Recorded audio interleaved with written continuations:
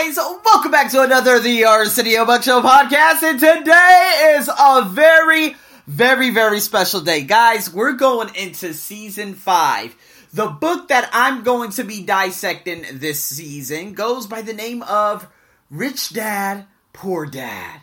Now, some of you may have heard of this before, okay? But I'm going to go into this because I do believe this is truly a life-transforming book.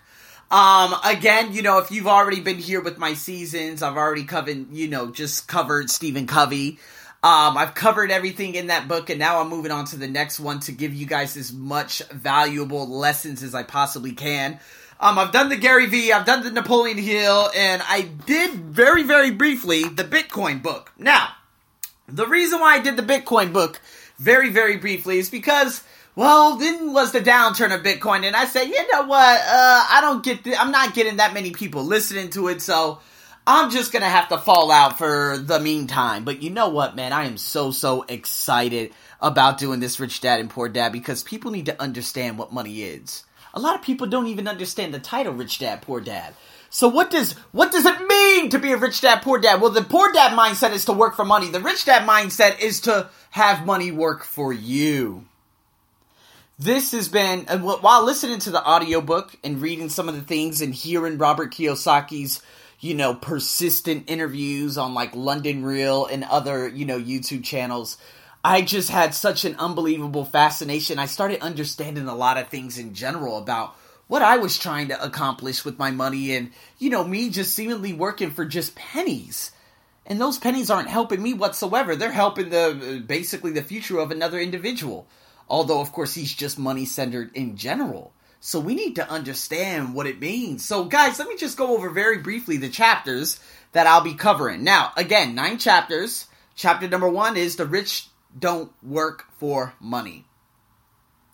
What does it mean by that? Well, you know what?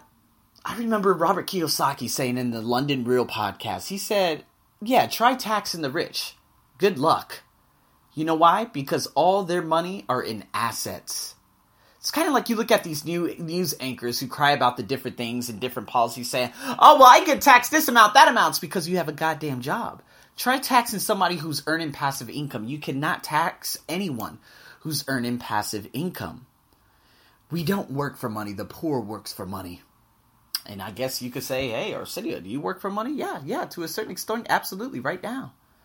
But the thing is, at the same time, I do not believe that I'm doing this, I wouldn't say all for show, but it's not like I wake up in the morning and I look at the time and I said, okay, so this amount of time I'm actually making this amount or that amount. And you know what? It's just I'm questioning myself more, saying, I'm not wasting my time making this money anymore. I could be at home creating valuable content for other people out there in the world.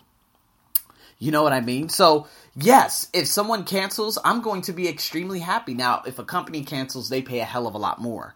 But when private classes cancel, I'm like, oh, hell yeah. Because I don't care about that simple money anymore. It's not going to do me any good. My goal is to start making a massive amount of passive income, and now it's beginning to happen. So when we go into chapter 2, why teach financial literacy? It's because universities do not teach financial literacy whatsoever. Why? The government forbids them. Why? Because school is meant to create workers. They're meant to create people who want jobs. School's not to create thinkers. See, when you start thinking, you become a threat to a lot of the broken societies that have existed for a very long time. Look at America. We all know university is complete bullshit now. We all know that university is just going to pile debt on top of debt on top of debt with no legitimate jobs after, unless you're going to work for a bullshit investment banking firm, and then you're going to be money-centered, and then you're going to be doing everything in the case of you, and drinking and doing this and that and all that bullshit. If that's what your goal is in life, fine. By all means, as long as you're happy. But we all know that universities, what do you provide to children? You don't provide us shit anymore. I was talking about this with Luke and another guy. Oh my God, Colton Trout. And I was talking about this recently on a Motivational Mentors podcast. This one will debut probably sometime at the end of next month. But nonetheless, make sure you're following that one too. But I was like, hey, Colton, you're doing a business administration degree, associates. How much has it helped you? And he's like, other than contacts, not much. And I'm like, contacts? I mean, contacts were cool in the 80s and 90s when there wasn't an internet, when there was no internet. But now you can make better and more quality contacts on social media alone. I met Luke through a post I mentioned on Gary Vee's page. And I met Selena on the same page. And Dennis. These are 3 people I brought onto my podcast. And one of them I now have an enterprise with, a partnership in terms of creating a Patreon and all these other things. You know what I mean? That's the contact I met through social media. And you know what? A lot of the Gen X and Gen Bs, they love to shower social media with a lot of bullshit. Like in terms of, oh, social media is so bad, and it's this, and it's that, it's this, and that. All that ridiculousness. But guys, come on, let's be honest. Social media is the truth. Social media doesn't care if you're white or black.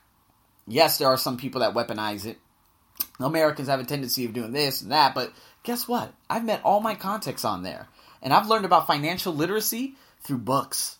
Nothing in the X amount of years that I went to school, I never learned about how to make money. So, chapter 3 is called Mind Your Own Business. Okay, chapter 4, the history of taxes and the power of corporations. That's going to be very, very interesting. And then, of course, lesson 5, the rich invent money. Number 6, work to learn, don't work for money. Excellent. Overcoming obstacles. Number 7, getting started. Number 8, still want more? Here are some to-dos at the very, very end. So, guys, I'm going to be breaking this down in micro, little by little. I'm going to be taking nice little excerpts out of books and seeing what kind of value I could get into this and making blogs and all that good stuff for you guys. This is the new season. I'm super excited about this new season. And so, guys, I hope you're ready for this. Again, I love doing these book series because I'm going to learn so much from this. Again, I've listened to the audio so much, but now, after reading the Stephen Covey book, writing about it, and speaking about it, I am the Stephen Covey book, just as I am the Gary Vee book, just as I am the Napoleon Hill's Positive Mental Attitude.